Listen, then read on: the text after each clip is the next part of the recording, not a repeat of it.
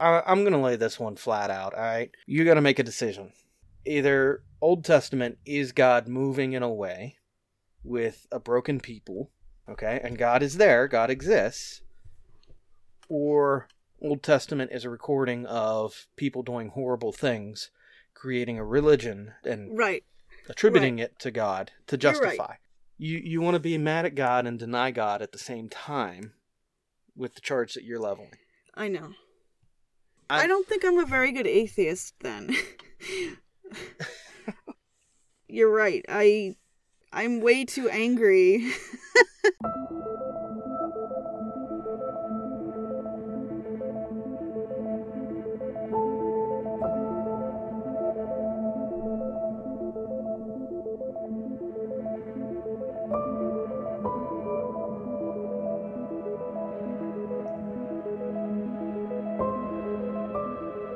Welcome to the 42 Podcast, where a Christian and an atheist sit down to discuss the meanings of life, the universe, and everything else in between.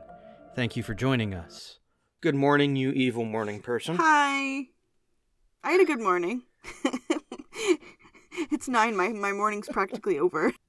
We had pizza last night, so I decided to relive my teenage years, and I had cold pizza, pop, and chips for breakfast. I don't know what's wrong with me.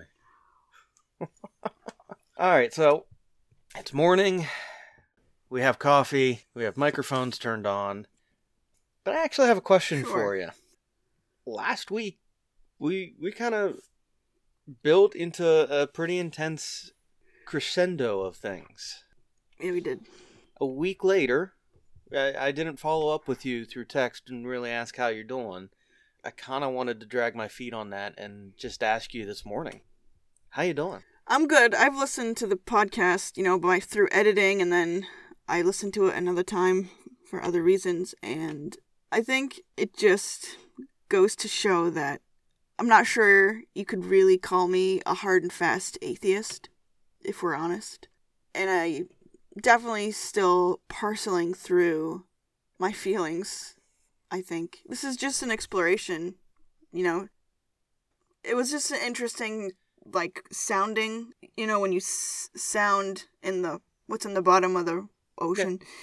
Yeah, sounding. Right. I feel like that's kind of what last week was, and I was not unhappy with the production. Hey, I told you off mic, I don't think God's done with you, and I think that was a great conversation, because it does show that you're asking questions, and asking questions it's better than just taking blind faith. So. Yeah, exactly. I'm trying to be open either way. I'm trying to be honest and to be open and to the best of my ability not let biases and emotions keep me from critical thinking. Because that's kind of my fear, is that I will not be a thinking being. I will only be a feeling being. And that's not what I want. I want to be able to think through things and come to the truth. That's all I want, is the truth. Well, and part of that is, I said we could, I guess this is stick poking part 2, or are we moving up from sticks to bludgeons? I don't know. Oh, good question. Maybe it's just a blunted stick, so there's still poking, but maybe it's not so pointy. Well, let's begin, I guess. So this is based kind of at the conclusion of our creation evolution discussion. It brought up some questions for me, and it's directed at you, but it's kind of open-ended too. I'm not expecting you necessarily to have all the answers, but it'd be cool if you did. All right, here's what I wrote. I will never claim to have all the answers. One of the accepted characteristics of God is that he does not change. James 1:17. Do you have your Bible on hand? Every good gift and every perfect gift is from above, coming down from the Father of lights, with whom there is no variation or shadow due to change. Cool. It's James 1:17 from the English Standard Version. Yes.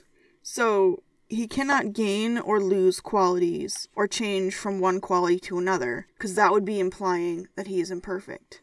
Do you agree or disagree? I agree with the scripture, yes.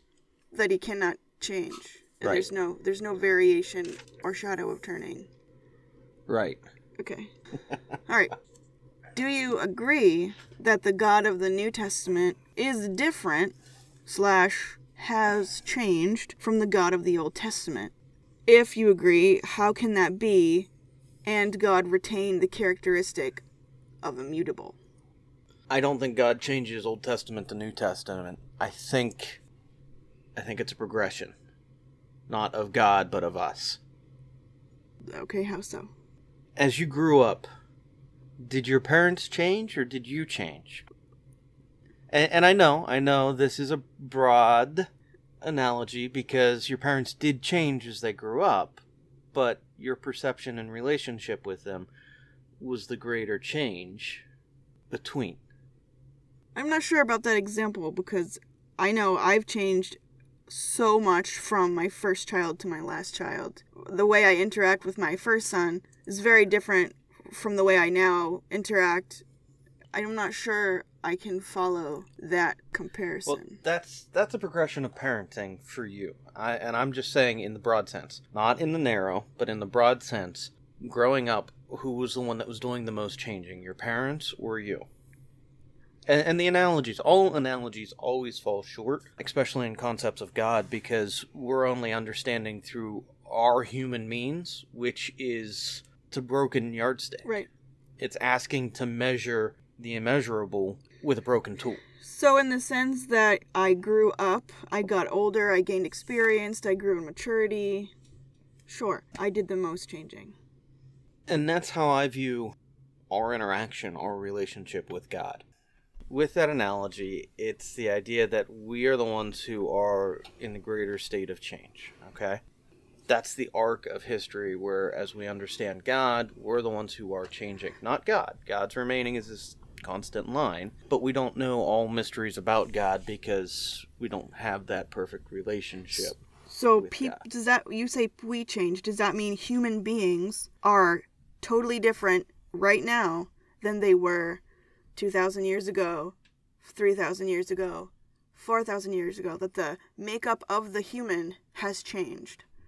What exactly has changed about us? No, not so much the makeup of who we are. We're still the flesh and blood, but our emotional and societal and cultural understanding influences are mostly different. But the original sins, the aspects of difference keep coming up. So say it again. What exactly has changed?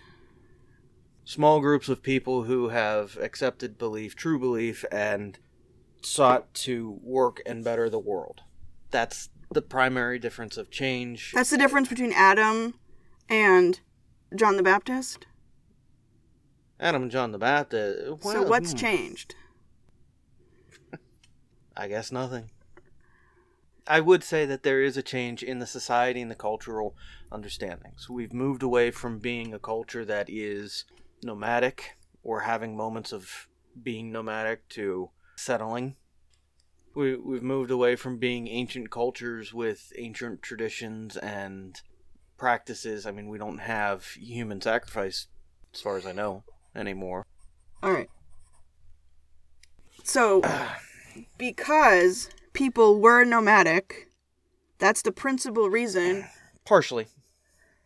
Well, because the Israelis, the Hebrews, were nomadic, is the chief reason why they had blood sacrifices and why God set the rules up that he set up, why the rules were so harsh and all that stuff. That's why that whole system, the old paradigm, was set up.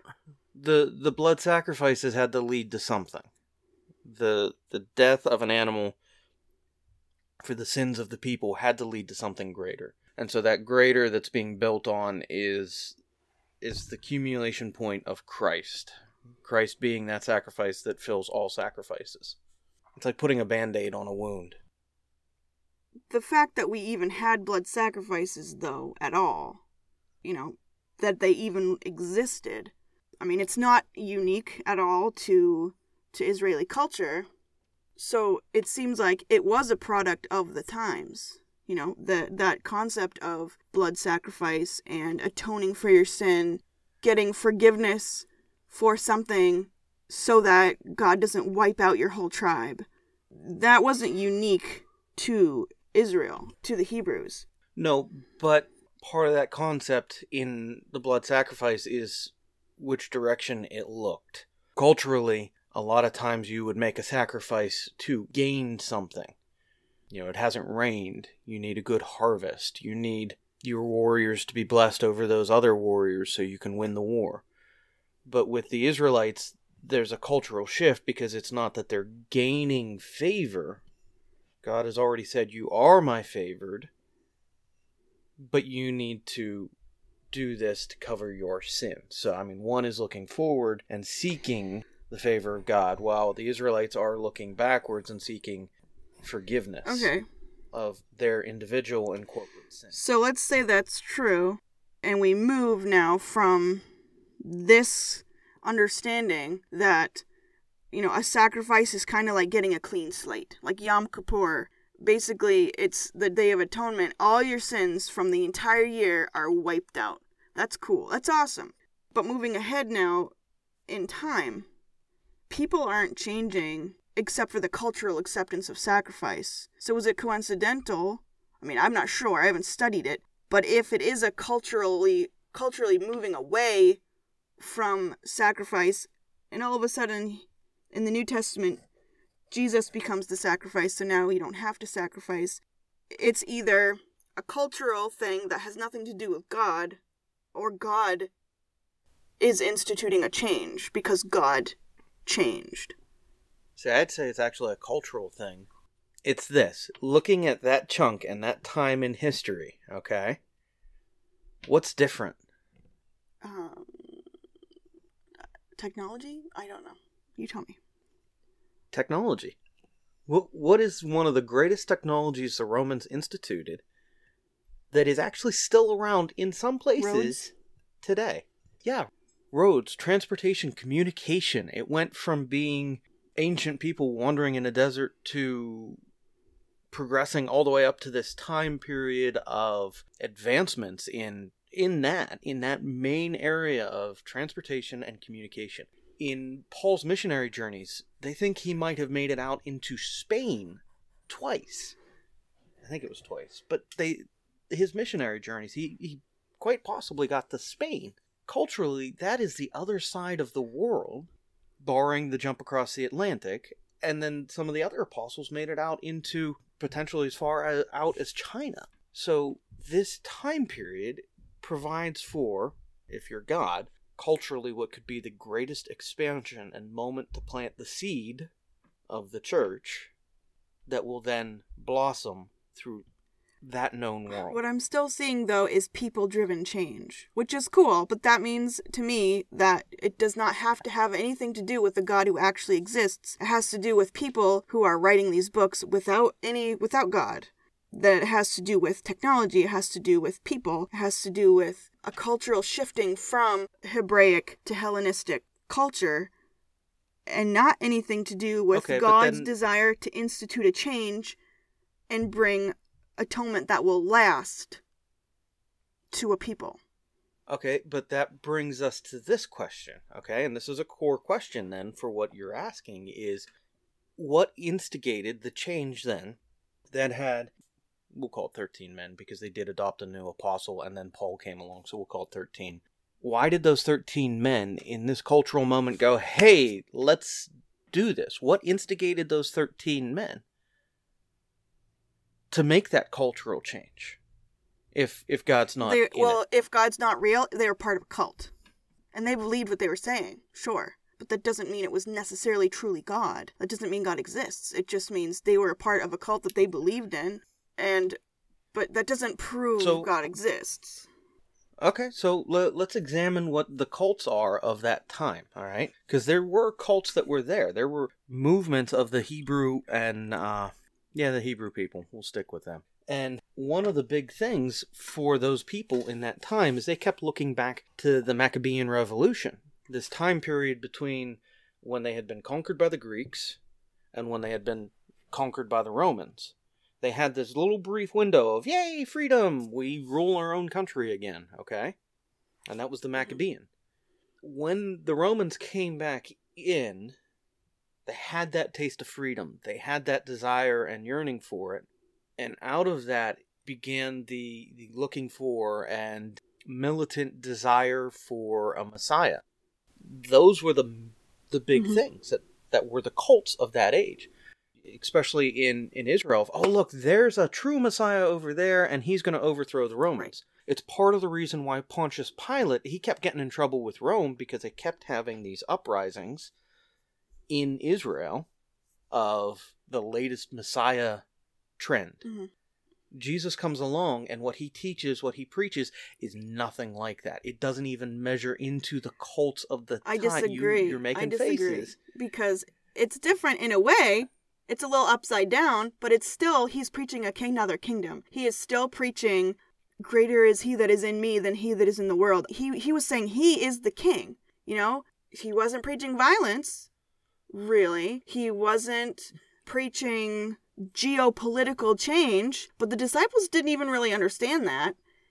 And so for all they knew, he was talking about geopolitical change, and that could be why Judas was so stinking confused and thought, hey, maybe if I betray this guy and get this guy arrested, maybe he'll finally do something. So I think that it was geopolitical, or it was just like the other ones. It was dressed up in a little different clothes, but he's saying, okay, not now, which they didn't even understand, but not now, I'm going to conquer everything. Even death. But that's just the same thing as what the other cults were saying.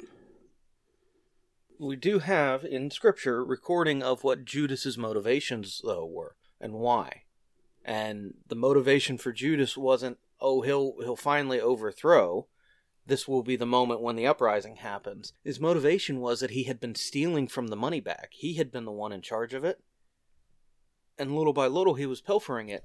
And so that 30 pieces of silver was an intention of, I'll make up for the difference, and Jesus will do what he has done every other time, and somehow miracle his way out of the situation. Well, either way. That brings us to C.S. Lewis's core argument of, okay, the figure of Jesus, historic figure, we're just going to leave it at historic figure at the moment, but he's either liar, lunatic, or Lord. And that's the core question that we have to ask historically, looking at what we have in the text, looking at what we have in the cultural understanding of Israel under Roman rule, and ask. Our original thought there, yes, this revolution looked exactly a lot like all the other revolutions that were taking place. There was nothing remarkable except that it was a little upside down. Except the moment that the sword is swung, okay? That the violence has been done to start the revolution. Who swung the sword? I know you know this. Everybody knows this. Peter. So what? And you don't accidentally cut some guy's ear off. You're going for the head. You're going to cleave that dude's head in two. Okay. Peter swinging the sword is that moment of violence where that revolution can begin. And what's the reaction from Jesus? He heals the dude's ear. But he's being really confusing, though, because he's the one who told them to bring a sword. There's a difference. And he said, and that is going out in the missionary journey. That is more along the lines of, if you're walking the road and people see you have a sword on the belt, are they going to go, hey, that's an easy target, or maybe just move along? Right. Okay. So, basically, I still don't see how this is any different than any other revolution, except that he has been saying all along that it's not right this second. It's not now. But he did tell everybody, I'm the king. I'm the way. I'm it. I am it. Every other Messiah did the same thing. But not every other Messiah could back up what they said. And culturally, we've seen people who have made messianic claims from cults and the like, and what they say never gets backed up. The only thing is, the people who are saying things are also the people that wrote the Bible, which is a little bit of a conflict of interest. So we don't really know. Well, who would you like to have written the Bible, then, to validate it? I don't know, Romans? I don't know. That doesn't matter. It just means we can't just necessarily take their word for it. Jesus did all these signs and wonders, and I'm his best friend. Okay? Well, let's hear from somebody that wasn't his best friend. Let's hear from Pontius Pilate. Well, what about Josephus? Have you ever read any of Yeah. Josephus? He talks about Jesus, but he doesn't say he was Messiah, does he? He talks about the rising movement of Christians and this Jesus person who was a unique point in history with unique teachings. Could be Gandhi. Could be anybody. I'm just saying... It validates some of the history that's going on around that era and around the group. Yeah, I'm not denying there was something happening. I'm saying, why should we believe that it's true? I mean, that his claims... that his claim was true. All right, so let's play a little political game, all right? Mm-hmm. You ready? I think this may help prove kind of my point. And for the sake of this political game, we're going to go back to 2009, all right? I don't want to use any examples currently. George Bush has just left the White House. Obama has just taken the White House. When there's a president who leaves the White House, there's normally a slew of books that come out about that president's time in the White House, right? Mm-hmm. Who are you going to believe more in their book writing? Are you going to believe, say, a Democratic viewpoint of George Bush's White House, or are you going to believe someone who's standing right next to him? Okay. And their It's the viewpoint? same thing, though. It's the same exact concept. I'm going to believe the reporter that interviews both sides and has a fair view. I'm not gonna talk to John, the beloved apostle, because he was like really close to Jesus, like really close. So he's not the best objective witness. I'm just saying, I think the principle applies the same. Yes, the Republican guy who's been really close to Bush is going to have things to say that I will learn. I will learn things, but I'm not going to just take him for his word. I'm going to talk to other people and get other information too. So we've kind of gotten off topic, but... So, Josephus. Yeah. About this time there lived Jesus, a wise man, if indeed one ought to call him a wise man, for he was one who performed surprising deeds, and was a teacher of such people as accept the truth gladly. He won over many Jews and many Greeks. He was the Christ. So now we have to look at his credibility. Josephus is an incredibly... He's a traitor. I'm reading him to try and get an understanding of history from the Maccabean Revolution to around 100th century AD, somewhere in there. Yeah. 500-year time span. This guy is a good historian for that age. Mm-hmm. But he has a background that makes him not so credible. All right, so everything will always have a degree of suspect. It's that bias conversation that you and I have had a couple times. There's always a bias, you know? Yeah, I don't disagree. We can always find a bias. And yeah, the disciples were probably biased, but I hold that they were biased because they're standing right next to him as he's doing these miracles and going, how's he doing that? I don't get it. This is different. Mm-hmm. And that's where I fall in it. You're not wrong to question it. Never think you're wrong to question or ask. Questions lead to knowledge. Knowledge leads to understanding. Yeah. Let's say Jesus did everything he said he did and is who he says he is. Don't we think that the person who is God acted in a certain way all those hundreds of years? In coming as a human, he changed in that he came as a human being. Because as Jesus, he could do things that God couldn't or wouldn't do. I'd say that's a big change, going from being God in a trinity, in a unity, and coming as Jesus is a pretty big change. And the fact that Jesus acts remarkably different than the God of the Old Testament. I disagree. What the Pharisees and Sadducees were doing was trying to make Jesus act the way the Bible said he should act. Yes, sir. Yes, stoning the woman who committed adultery. That's what the law said they should do. But he didn't do that. He took it somewhere else. He said, you who are without sin, throw the first stone. Right, that's not Old Testament. That's something completely different. No, that's not Old Testament. That's examining the hearts of... So the Pharisees and Sadducees are the bureaucratic nightmares of religion. Religion, okay?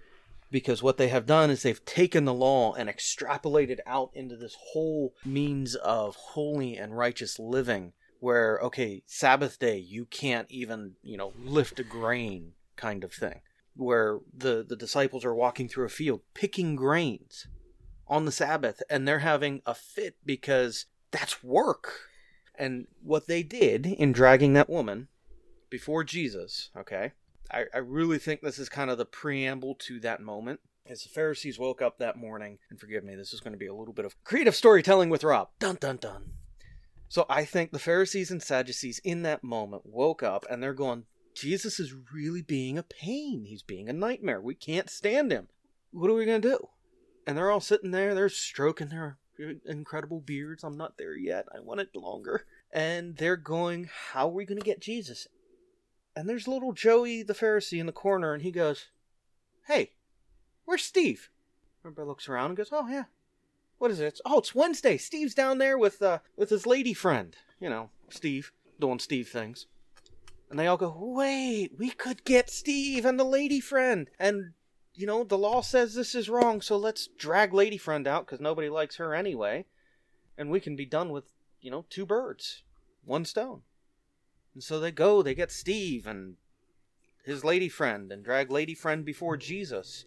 I think that's the preamble to that. And then what happens in it is Jesus is examining their hearts, which by the letter of the law says, yeah, you caught this woman in the act of adultery with Steve, your buddy. You knew about it. You haven't done anything or tried to correct him in any other way. And now you're wanting to do it as an example to show that I have the same law and blood on my hands against the heart of the law, which is trying to protect people, trying to keep us from the depths of sin. That's creative storytelling with Rob out of Scripture. That's how I read that. But that's the nightmare of the Pharisees and Sadducees. They are these bureaucratic microcosm law enforcement individuals. Here's my only issue with that. I imagine... Only one? I can imagine what it would be like to live in Israel in the days, weeks, months, years after the Exodus, and God is establishing his law. He's terrifying. He says, you can't even look at me or you'll die. You can't even touch this mountain or you'll die. Okay, that's terrifying. We don't even want to see. You go speak to God because he is a terrifying thing to behold, apparently.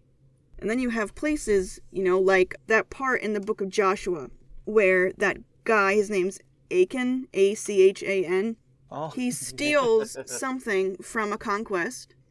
He thinks it's really nice, even though Moses said not to do that. He does it anyway. He takes a nice necklace, a vase, something nice, and buries it in his tent. Well, they figured out who it was. The punishment for him was death, him and his entire family. Every single person would have been terrified, would have been sick to their stomach. Well, I would have been sick to my stomach at the way in which this God enacts justice. Then you go, look at the whole story of Phineas. There was 2 people having sex in a tent, and Phineas, actually one of them was a Midianite, that's why, partially why, but Phineas walks into the tent and skewers them both to the ground with a spear. And then a plague stopped or something. My point being that the God of the Old Testament is terrifying. Terrifying. God forbid you're a woman in that time. God forbid you get accused of adultery. So this is the culture that the Pharisees and Sadducees have grown out of. I think the reason that they have this extreme... It's kind of like, look at the original law in the Old Testament as like a nugget. What they did was they hedged around the nugget. Imagine putting an egg in tons of cushion and tinfoil and cushiony things so that there's no possible way you can break the egg because you will die. If you break the egg, you will die. If you break the law, you will die. And that's where all those extra laws came from, I believe. Because, hey, if you pick up sticks on the Sabbath, you're going to die. So in order to not come anywhere close to making that kind of mistake, we're going to put more rules to protect you. The Pharisees and Sadducees at this time were nasty people. They were sexist. They weren't nice. So I'm not excusing their behavior at all. But Jesus comes along and shakes all this stuff up, and it freaks people out because they're afraid. Because the God of the Old Testament is not the way Jesus acts. Jesus is doing something completely different, completely revolutionary, because he's opening this door to what could be the destruction of Israel. And it's terrifying. But at this point, Israel's already oppressed. Israel's already possessed by the Romans. Now, my argument in all of this is, have you ever played a organized sport of any kind? What did I play basketball. I hate basketball. I know none of the rules. But in basketball, there are rules, right? There are the different throw lines, there are different boundaries, rules on checking, on how you can dribble, all of that, okay? If basketball didn't have rules, what would it be? It would not be basketball. Okay, so you need those rules. You need those boundaries that tell you when you've accomplished a point, when you have gone out of bounds, when you have fouled someone. Yep. Okay? You need that. Culturally, we need that. And the Old Testament is laying those foundations, and they're stiff penalties because, yeah, you could lose your life. You could wipe out your whole family line. And there's no argument on that, where there are hard moments in the Old Testament. I don't think it is speaking that God's nature is this punitive desire. I think he's trying to establish the rules and boundaries, knowing we're still going to go outside of them, and he's trying to find a way to bring us into grace. And that grace, I say he's trying to find a way to bring us into grace. I think he had that plan from the beginning. Sorry, I should specify that. But I think he's moving in a way that is in that plan to bring us to grace. And that grace accumulates in Christ. So when we sit with the Old Testament, we have to sit with it with that understanding of there is a bigger plan. And that's what I see when I look at the Old Testament. There is a bigger plan. There are these hard moments. You ever hear of the one chip challenge? A really spicy chip? Yeah. So I actually did this as a children's moment. By the time this is up, it'll have been like 2 weeks ago. Me and a couple people, we did the one chip challenge, and this chip is made from like ghost peppers and the Scorpion X and all of these extremely world record holding hottest peppers out there. And the challenge is to see if you can eat it and not drink or eat anything to try and cool the heat. But it comes with all these warning labels. And my point in my children's moment was to say, look, there are all these warning labels. We ignored them. And because of that, 3 out of 4 people who did this were in massive pain. I stood there and laughed the whole time. I think that's what the Old Testament is telling us, is, look, here are the warning labels. Here are the warning labels. Here are the warning labels. Please, just don't. And that's what I see when I read it. That's what I see, and I see the broken stories of humanity, the brokenness that is, the story in Judges you mentioned, the story from Phineas that you mentioned. You said, God have mercy if you're a woman in this time. And yeah, you're right. But God's trying to lay out what is the care of widows and orphans. He's trying to lay out that there's a better way to treat people. I don't get how you get that. And yet you have to have these... I don't get how you get that from all the law. Yes, those 2 parts are nice, but the whole law isn't like that. No, the whole law lays out some things that when you read it, you go, oh... Were we really that stupid that we needed to understand that level of law? Give me an example of how people were so stupid. So, which one do I want to... we'll use the bowl haircut. Why does... Okay. So, because it's simple, okay? It's a simple one. But, don't stick a bowl in your head and get a haircut. I don't remember what that is. It's Leviticus like 18-ish, I think. Maybe 19. It's right in there with the tattoo. But the point of that is, okay, if you use a bowl to cut people's hair, bowls were multi-purpose instruments. Okay. Someone's going to put food in that a minute later. And that's we kill you. It's a basic sanitary law. Yeah. No, we didn't kill you. You were unclean. You were outside of the camp for like a week. The bowl had to be destroyed. We killed the bowl. But did we really need God to tell us that?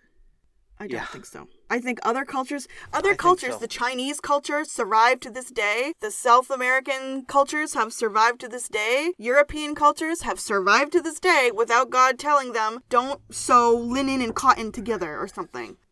They made it. I think that was just a cultural set aside. I'm just saying, I think that was a cultural set aside, not a purity law. But There are other laws of how we are to treat women, and they're crude. They sound horrible, but I mean, it's a base level of, yeah, okay, maybe that isn't okay when you think about what the alternatives are. Or laws with slavery, where it fell under the years of Jubilee, where you could have someone enslaved for 7 years, but you had to set them free. As long as they were Hebrew. As long as they were Hebrew. If they weren't Hebrew, you could keep them forever.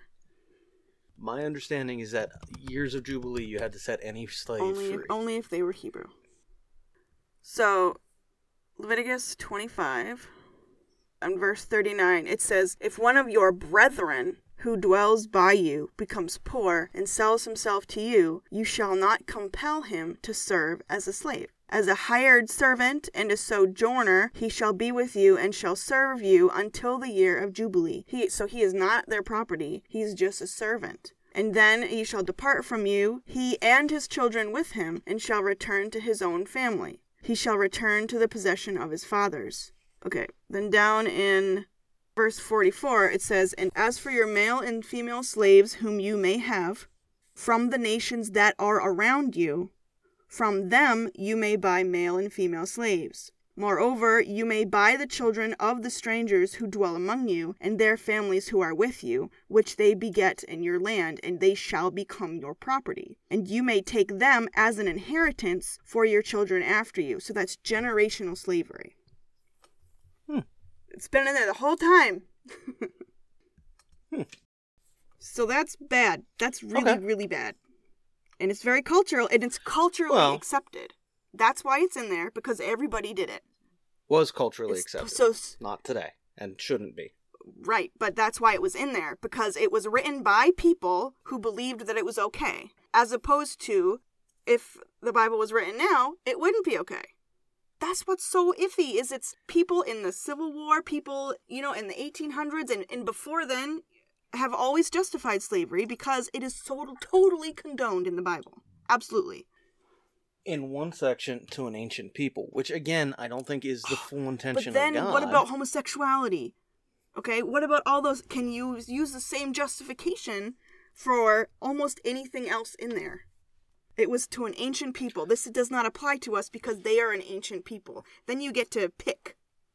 No, I'm not trying to pick. I'm saying it is to an ancient people, and it still falls under sin, and that sin has to be forgiven. It doesn't. No. He's giving you a law. This is what you are allowed to do. You cannot enslave a Hebrew because he's your brethren. You can enslave, go capture, and in Leviticus 31, it talks about the Israelites going in to kill the Midianites. They kill the Midianites, kill all the men, and capture the women and keep them as sex slaves. This is in the Bible. And that's why I think it is a product of a culture and not God. My Bible ends at Leviticus 27. Numbers 31. Numbers 31. So verse 31, 2. "Take vengeance on the Midianites for the children of Israel. Afterward you shall be gathered to your 31, 2. Yep. Sorry, I was in the dividing of plunder. Oh, well, yeah, down there too. But, okay, verse 9. "The children of Israel took the women of Midian captive with their little ones, and took as spoil all their cattle, all their flocks, and all their goods. They also burned with fire all the cities where they dwelt, and all their forts. And they took all the spoil and all the booty of man and beast." And then down in verse 14, it says, "Moses was angry with the officers of the army, with the captains over thousands and captains over hundreds who had come from the battle. And Moses said to them, 'Have you kept all the women alive? Look, these women caused the children of Israel through the counsel of Balaam to trespass against the Lord in the incident of Peor, and there was a plague among the congregation of the Lord. Now therefore kill every male among the little ones, and kill every woman who has known a man intimately. But keep alive for yourselves all the young girls who have not known a man intimately.'" All right, so my understanding with this, or that time frame, is where we're at, physically, where we're at, and who we're dealing with, and it's part of the promises that God made to Abraham and that have extended into Moses to the people of Israel, and that it's the possession of the promised land, and it's that promise was tied to a place. Unfortunately for the Midianites. And now we have to... Right. They settled there. That promise was tied to a place. We got to clear them out. Which is horrible. But it's also In that time, why the Midianite girls who had not lain with a man, it was the cultural acceptance of, not cultural acceptance, that's not the right word, but it was the basic idea of they would be the ones who would not seek revenge. You killed my husband, I will kill you. They were the ones but they who didn't could kill then everybody. be They took them as slaves into... too. They took them as slaves. They didn't kill everybody. They took them as slaves. And part of the slavery process that happened with the people of Israel in that time period is that they got enfolded into the people as the generations went on. Isn't that what God explicitly said not to do? Yes, but if you look at the line of Christ, that's exactly what we see in the line of Christ as it's laid out in Matthew and Luke. But that's the exception. You're not supposed to do that. Is it the exception or the expected pattern? You can't live in a culture and not eventually either adapt to that culture or your culture adapt and enfold you. So then God establishes, God tells the Israelites to do something that would which would eventually happen anyway. He tells them to kill everybody, burn everything, even though for him, he's going to incorporate those people into his line anyway. So why not? Eventually, yes. That's evil. Well, but it's this. The question is this, is if mankind all comes from one individual, then in some way, mankind, all of mankind, is worth redeeming, but how do we get to that We process? kill everybody, that's how. In that section, in that time, because there are promises tied to a land. And it's not God changing, it's the people changing. It's not. It's the people moving into a cultural place. It's them having a land. It's them being possessed by the Greeks and the Romans. It's them having a time period of their own kingdoms, going into exile. Nothing changes. It's just who's occupying the land. Why didn't Jesus tell everybody to kill the Greeks and the Romans? He didn't tell them to do that. That's not important anymore. Why? Because God changed. Dramatically. I don't see God changing. I really don't. I see God moving through history, and it's mankind is bending in an arc. God is remaining So if steady. God didn't condemn sexual slavery and genocide then, he doesn't condemn it now. Okay. So I have this clear. You're saying if God does not condemn sexual slavery and genocide now, then he doesn't now either. If what you're saying is true. The extrapolation is that it has continued, and that by that logic, by God's unchanging nature, you're saying genocide and sexual slavery are still okay because God does not change. I don't understand what the continuing part meant exactly. But if God does not condemn sexual slavery and genocide in the Old Testament, because the Midianites happen to be born Midianites, which is a race and ethnic thing that makes it genocide. If it's not condemned then, it shouldn't be condemned now, because if God doesn't change and he makes rules allowing for it and doesn't condemn it at all, then it shouldn't be wrong today if God doesn't change.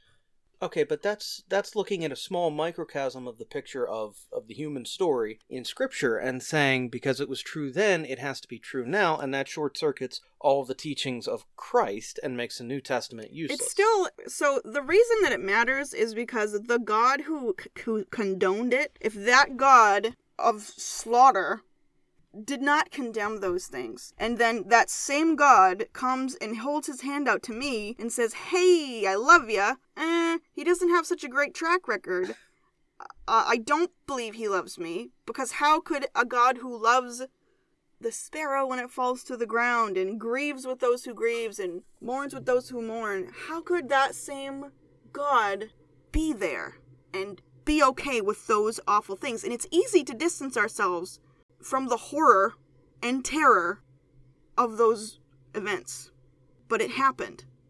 And somebody had to do that. Somebody had to swing the sword. Somebody had to actually do those things. How could God be present in that moment? The God of the New Testament. How could the God of the New Testament be present in that moment and be okay with it? If God doesn't change, the same God was right there when those babies were killed, when those women were killed, when those old people were killed. You see, it's the same person, it's the same God, so that's what's so disturbing. I guess, and I think I'm picking up on where you're going with this, or where your thought is, but For me, what I look at with this is we're dealing with a God who knows all, sees all. And so some of the horrors of the Old Testament are God playing surgeon. Your eyes went big on that one. But a surgeon... I've had conversations with my kids because it's fascinating on this. When you think about a surgeon, what are they doing? They're fixing something broken. Why'd you use the word fixing? I think it would be very appropriate to say that they are violently cutting into an individual. But they're not killing them, Robert. Causing harm. Causing harm. My grandfather had open heart surgery. Yep. I saw the aftermath of that surgery. But they didn't cut his head off. He hurt for days. No, they didn't. But they cut his heart open. They cut his chest open. They used a spreader to spread his ribs apart. You can't compare the two things. They are completely different things. One is a application of violence with intention. But we use the term fix. Okay, so what's the intention? Midianites are in a place they shouldn't be because I made a promise to some dudes. So it's okay. Go kill them because they happen to be born then. So that's the intention. Let's use our scalpel and kill everybody. We cannot fathom what this means. No, we can't. But my gut read with that is that, one, they were in a place that God had promised to Abraham and the people of Israel. That sucks for them. Yes. Okay? It really does. Two, culturally, they are probably something that is not okay. There are examples of Baal worship that included human sacrifice, that included things that were not okay. I understand that. So, in removing that aspect of the culture now, and there's no argument, I'm not saying, oh, yay, genocide is okay, because they were... I'm only speaking to that time and what tools they had to deal with. Did God love those people? Yeah. I believe he did. If God loved those people, I would think that he would give them some kind of warning. You know, hey guys, you know, this is going to happen. Here are some signs and wonders, just so you know, to prove that I am who I say I am. Moses gets signs and wonders to prove who he is. So let's do this missionary thing because that will help get these people to move away or to become Jews, to become religious Jews. He doesn't do that, and in fact prohibits warning those cities. He prohibits giving those cities mercy. He doesn't give them a chance, like in the book of Jonah. He gives the Assyrians a chance. And that's in the Old Testament. So what the heck changed from this to a small, tiny little city in Israel? Tiny little city. These things were probably didn't have walls. All right, so from the Encyclopedia Britannica, all right, the Midianites were understood to be an offshoot of Abraham, so they would have been familiar with Abraham's God, with Yahweh. They would have been familiar with the rules and laws, and they moved away from. And I have to imagine, because I do believe this is how God works, is that in some way he would have tried to bring them in, to enfold them. And if I'm reading this correctly from the Encyclopedia Britannica, there are even connections of, where to go? Jethro. Jethro was a Midianite. And he's the one who sheltered Moses. And Jethro was a sub-tribe. So you can't say that nobody worshiped God. You're right. But what I'm saying is that it looks like, again, 30 seconds on Encyclopedia Britannica, it looks like the Midianites were people who went astray. Okay? I can't fully voice everything because I'm not studied up fully. I've studied a little bit. And even in Jericho, they let Rahab go because she did a good thing. And she helped them and became a proselyte because she changed her ways. She became a Jew, which is cool. I don't think you can say that all the Midianites were sacrificing their babies to Moloch. I don't think you could say that none of them were redeemable because you've got Jethro and you've got his family and Right, but what if the ones that were redeemable? And these are the pieces that we miss in history. We only get... History is kind of like getting snapshots. Especially when we get into ancient history. We only get snapshots because I think it's only like 2% of the stuff that was there is what we're able to dig up. 2%. And most often that's in trash heaps or abandoned... Yeah, well, they haven't found much, Side which note is on another archaeology. thing. We'll do an archaeology episode at some point. But even so, I mean, we're getting a snapshot of history, so what if there is an exodus of the Midianites? What if there is a period of warning that isn't portrayed at that point? Because we do get that in different books of the Bible where it gives us these different viewpoints that give us greater understanding and a fuller picture, but the Pentateuch, or Talmud, we do have the singular viewpoint. Yeah. Which is Moses. And it's once we get into Judges that we start getting more viewpoints. That could be. It's extrapolation, but that could be. Well, that's what we're doing with history. But we could just look at what the Bible says. We could just look at what the Bible says, because the Bible says what happened. I'm not advocating for sole biblica. I'm saying we do need to look at the culture and understanding of the time. And there's a degree of speculation with history that is that snapshot and saying, well, maybe there was an exodus from Midian of the people who were going, yeah, no, we're out. We are out and away from this. You know, there's been an exodus of Republicans in the past month who are, nope, we're out. We're away from this. But history may not reflect that as anything more than a footnote. I still don't think it justifies genocide. Just like it wouldn't justify genocide for the Spanish conquistadors to slaughter the Mayans. Because they also did sacrifice. So we're very clear. Okay? My viewpoint, my understanding, these are crude tools used by ancient people in that time.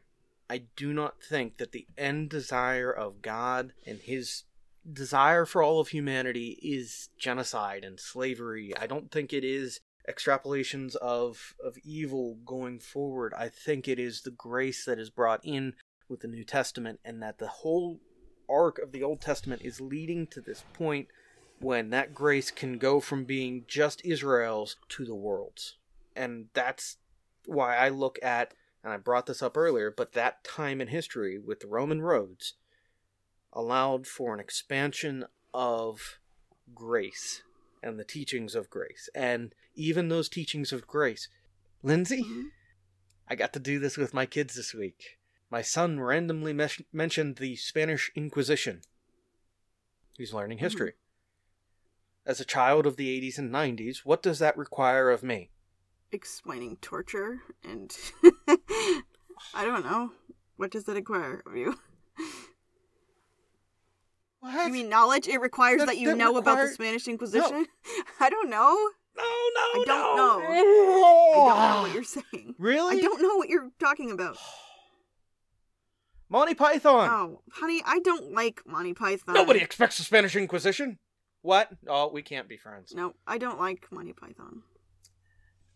So it required two things, and you're right on the first part, but it required that at some point within 30 seconds of him mentioning that, I walked around a corner so that I could jump out from around the corner and go, nobody expects the Spanish Inquisition!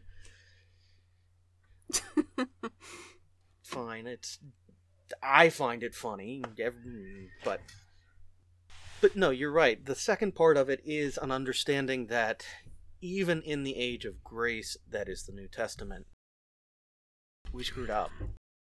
The Spanish Inquisition was wrong. Yes. And there are moments of church history that are wrong. And my argument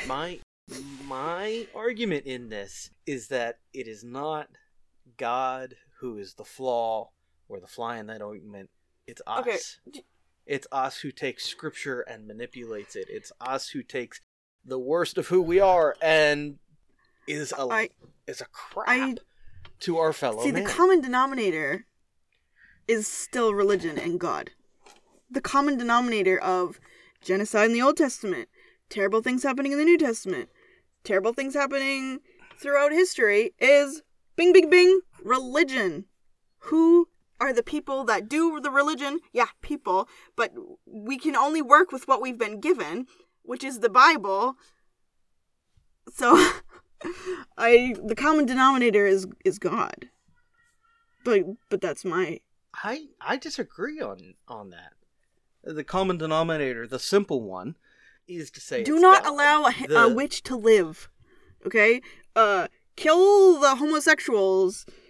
The idea of imperialism and being we're perfect genetic specimens, that's biblical. That's a biblical idea. Imperialism is a biblical idea. Genocide is a biblical idea. Slavery, it's not originated in there. Well, none of those are originated in the Bible, but it's a biblical idea. So tell me that it's... I will. I will ask you one question, okay? If, from your viewpoint, God does not exist. Yes. Okay? And everything in the Bible, who's it written by? People. Random people. People. The same people that wrote the Bible have written the Bible, but they didn't... They weren't possessed by Jesus to write stuff down. We'll have to unpack that one later. But, okay, so people then, if there is no God, from your viewpoint, wrote the Bible, wrote Scripture. Genesis to Revelation, all 66 books. Yep. So then where's the problem? Is it God or is it people? It's definitely people. It's religion. See, the thing is, okay, here's the problem, is because... But who created religion from your viewpoint? People, but they set up a system. It doesn't make the construct of God false. God is either existing or not existing. People have invented the construct of God to control people. I mean, tell me that Spanish conquistadors who come into an Indian village, South American Mayan village, and kill everybody because that's what it's in the Bible to do, and they do it in the name of God. If it doesn't matter if God exists or doesn't exist, they believe they did something for God. So it doesn't really matter if he's real or not. What matters is they did it because of the way they believe they're supposed to be. They're supposed to act. They're following a pattern. Okay. But going back, we're at a position of, if God does not exist, this book was written by people and abused by people. Right. Okay? Yes. Okay? So, that's from your viewpoint. People are the issue. From my viewpoint, I look at Scripture and I say it is God written by flawed man. Okay? It's written to a flawed people. Beginning to end, flawed people. The only people who weren't flawed were Adam and Eve for about 30 seconds in Genesis 1 and 2. From that point on, everything that God has to deal with is a broken people all the way through. So I don't see God as the one who is evil. I see it's the people who he keeps interacting with, engaging in evil. Which brings me to the same point where, to me, the issue is the people. God is the one who remains constant. The people that he keeps dealing with are imperfect in every way. If God is so omnipotent and omniscient, why would he go this route when it brings about so much astounding amounts of pain and suffering and people going to hell? He's the one who did it. He's the one who created the system. I don't think we need to, excuse him because he set this whole thing up. He knew who he was dealing with. He knew it when he created us, and he continued to do it. And he knew what was going to happen. So he could have not done it that way. Or he could have set up some different system. Can I come up with that system? Can I tell you what could have happened? No, I'm not God. Do you want to be the final judge? Do you want to be the final judge? The one who has that distinct final authority to say heaven, hell? No, I don't. But that doesn't mean it exists, because that doesn't have anything to do with it. I'm not saying that I'm God or I'm in the position of God. I'm saying... Well, I know. You said, can I come up with that system? And I'm just going, do you want that final exactly. judgment? I can't come up with that system. Okay. I'm not that creative. But if God has all the creativity, and if he is the same God that is today, and I'm sure he could have come up with a better, gentler, nicer system that wouldn't have involved mass genocide, slaughter of babies, circumcision? Come on. I'm just saying, why did if this is the best he can do? I think the best he can do is Christ, is that fulfillment of Christ. But going back, all right, here's my question. And again, I'll rehash my opening statement. Analogies can only go so far. There are points they break down, but I think this fits, barring the argument you're going to make. Can you love your children any less? Yes. You can? What does that even mean? Can I love my children less than I do now? Of course I can. Of course I could. Can I? Could I? Yes, I could. That doesn't mean I do or would, but I could. It is... There we go. It is in the realm of possibility. It is in the realm of, like, what could happen. Of course, I could be some deadbeat. I could be something other than I am. Or, like, be mentally ill. I'm saying you. Right. I'm saying you. You, Lindsay. Not you, mentally ill. Not you, deadbeat. You, Lindsay. Are you capable of loving your children any less? I still don't. Not barring other extreme possibilities. You love your children. I love my children. Is there anything that they could do that would make you stop loving them? I don't think so, but I think, what if they, like, killed the other 3 and cooked them for dinner?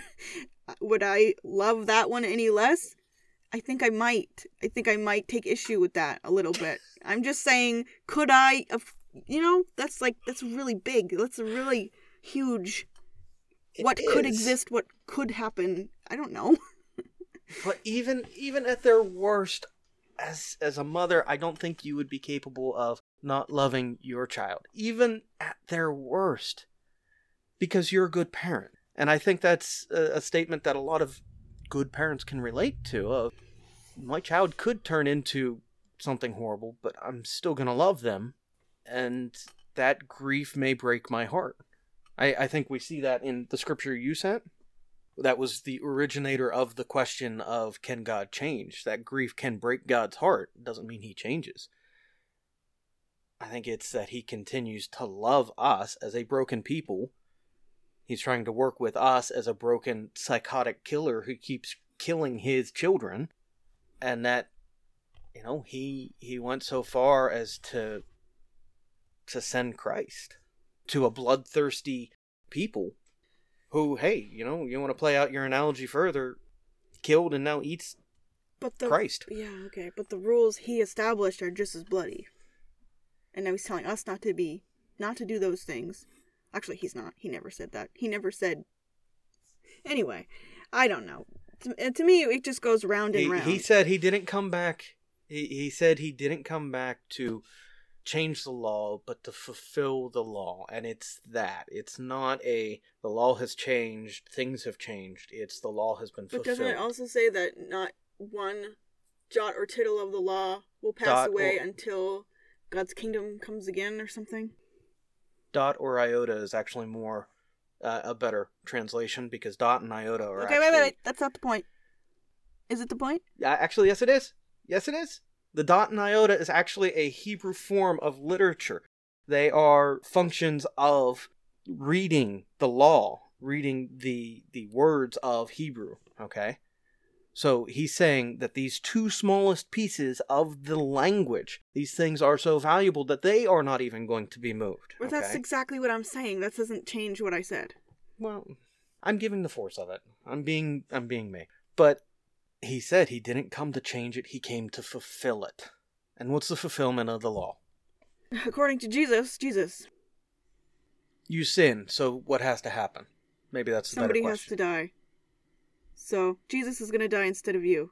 It's still bloody. It's still bloody. There's no arguing that, but it's that blood that is now once and done. It's not a continued need for animal sacrifice. That's the way I'll phrase that. So, I won't deny, and I'm still going through the Old Testament. I read the Bible about 4 times a year. Wow, that sounds really bad. Let me rephrase that. I read cover to cover through the Bible about 4 times a year, okay? Every time I do this, I've been doing this for a bit, I still find parts where I'm like, whoa, That's in there? Mm-hmm.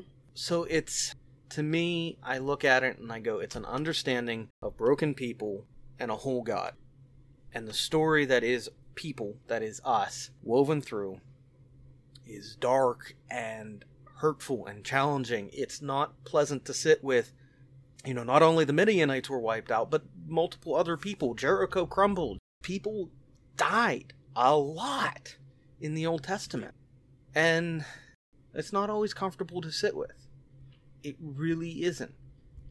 The spot that I have come to with it is that in the end, I'm not the one who has to judge that.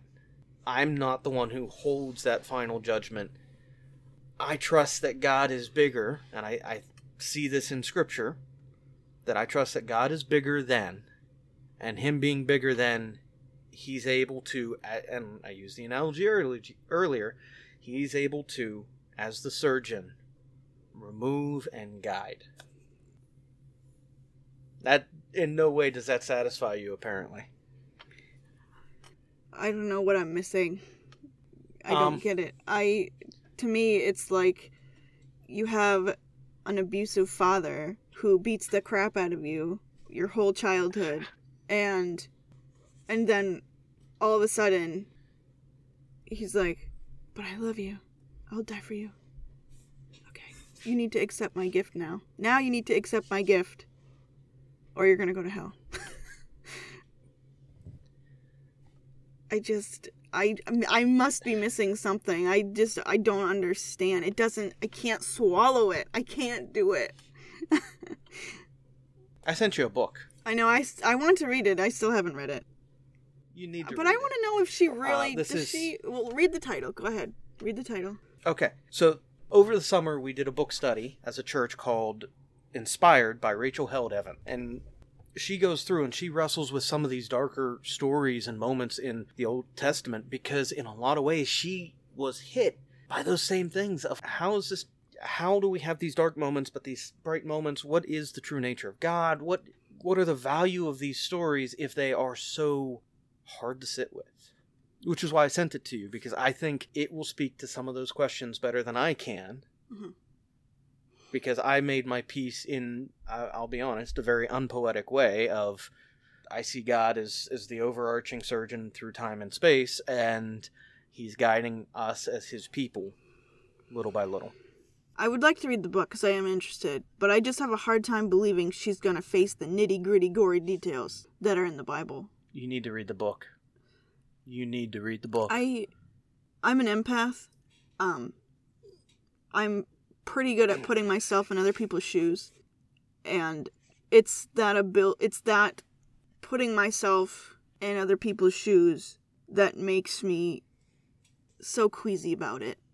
Imagining the terror and the grief and the devastation that these people went through. If God cares about all those little instances in our lives, doesn't He care about all those little instances? That's all. I think we should care. I think we should care. And Lindsay, I'm not saying that we shouldn't. I'm not trying to dismiss any of those stories. They are hard stories to sit with. And the piece I have made is that, again, it's God's got to know. God's got to be able to see how it all plays out, because if he doesn't, and this is just, again, us being us, then I'm horrified. Right, exactly. That's what's so confusing about this, Rob. That's what's so hard about this, is that you're desperate to hang on to it. You're desperate to hang on to it, and I get that. But doesn't that cloud our thinking, that desperation? Like you would never apologize for anybody else this way, or justify or explain away this behavior in any other being. But because he says he's God, then the inexplicably horrible becomes explicably, like, doable. You know what I mean? Like, it's that desperation to hang on to it that makes me, like, step back. I think I understand what you're saying. I don't feel like I'm desperately hanging on to it. I don't. I feel like I'm looking at the human story and saying we're horrible to each other. I think we can see that in the past 12 months, that we can see moments where we're horrible to each other. And for me, I have to look and say, if this is the best, again, 2021, and the best we can do and offer as humanity, it's sad. But I have hope that there's something bigger and greater than me, God, and his work through Christ. I don't feel like I'm trying to justify. I feel like I'm looking at hope and saying, here's a tangible, through faith, of God. I don't know. It's just that you're saying 2020 was so bad.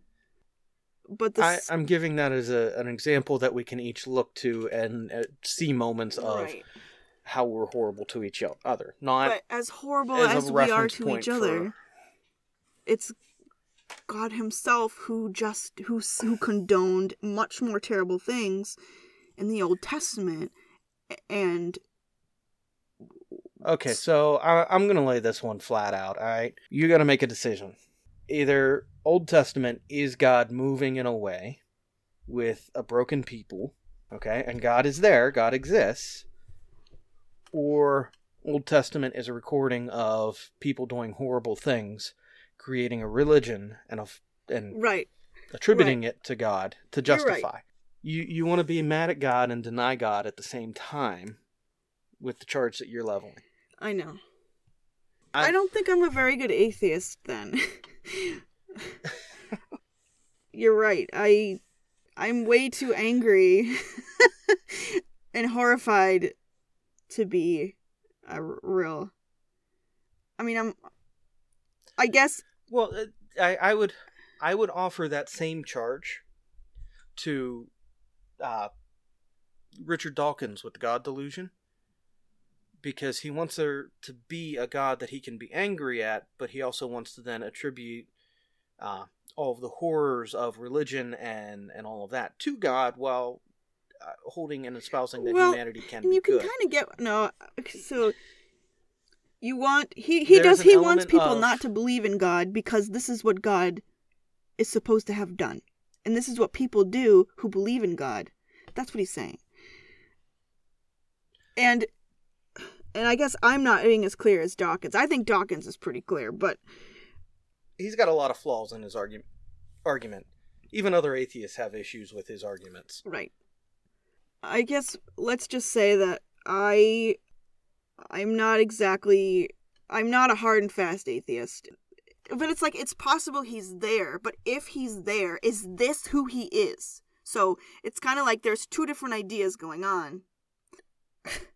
Either God is this way, and I can't reconcile myself to it, or he's there, but not this way, and maybe more the way you're saying, or even like more deistic, more backed off, or he doesn't exist at all. And I guess that's the one I can't really imagine. So I don't know. It's kind of hard to talk about this stuff at all with those three things going on in my head all at one time. So I think what you're looking for is called agnostic. Well, I know that. Yeah, right. But I mean, if on one side is atheism and one side is Christianity, the scale is agnosticism in between. So it's sort of a scale of agnosticism. Sure.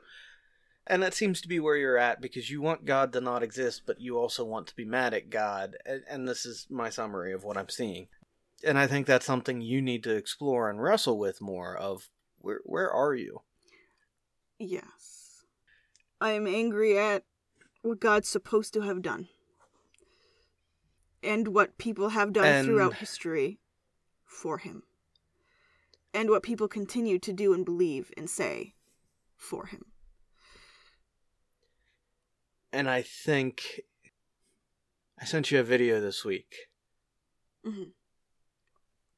I sent you a video from 10 Minute Bible Hour, Matt Whitman, who's someone I follow and have interacted with. Great guy, great podcast, great YouTube series. And the video was an exploration of the word evangelical and kind of where that segment of the church is. And I think that's a value even for you, which is why I sent it to you, because it's an exploration of and question of what is the church right now in this age, who is God in this age, and even a beginning exploration of how have we, you could say, nationalized the church or tied it to Americanisms. How have we gone away from what Scripture is and tied it to prosperity gospel stuff? How have we moved away from Christ? Yeah. And I think that video explores that a little bit with his question of, is the word evangelical dead, or does it need to be dead? I think that's part of where you and I are at in these discussions, is exploring and asking, what is true faith? And some of the things that I see from you, from your, forgive me for this, your upbringing and your interaction with the church, are those promises that are tied into the nationalistic idea of the church, that are tied into the power of Christianity over what is the humility of Christianity. And I see Christianity from a humility point, because at no point do I think God goes, hey, great, you're going to have everything you want. Just follow me. And you just do. I think he shows us that you follow me, it's going to cost.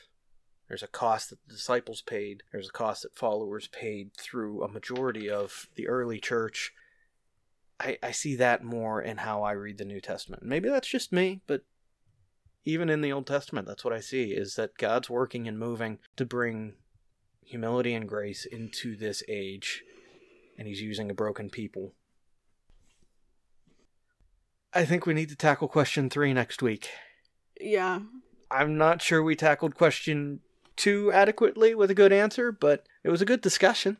Yeah, we kind of got there. Does God change? That's what we asked, and we threw that around for a long time.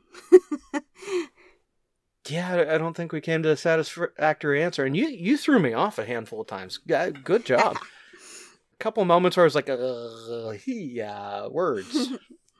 No, it was a good discussion, and it's good food for thought. But yeah, I should probably go back to my family now. For the whole 2 people listening, hi Mom, hi Dad, please do take a moment, rate, review, and and if you think we've earned it, and it's worth joining in, subscribe along so you can follow as Lindsay and I keep, I don't know, doing whatever we're doing. I think we're having good discussions. Yeah. I hope we're having good discussions. At some point, we are going to move into, I think the next 2 episodes we have are you and I going through, not next 2 immediate, but once we get through the faith discussions, it's going to be a discussion on pop culture and those parent jokes that go over the kids' heads while drinking aviation gin. And I think we then need to, because that'll probably put us into March by the time this is all said and done, I think we also need to do the book discussion. Right. We'll get there. So, we will. I think that once we get past faith, those are our next 2 podcasts. All right, Lindsay. Yep. Are we still friends? Yeah, I guess so. You promised me coffee. You had no coffee for me this morning. Wait. I had to get my own. Oh, yeah. Sorry about that. No, you're fine.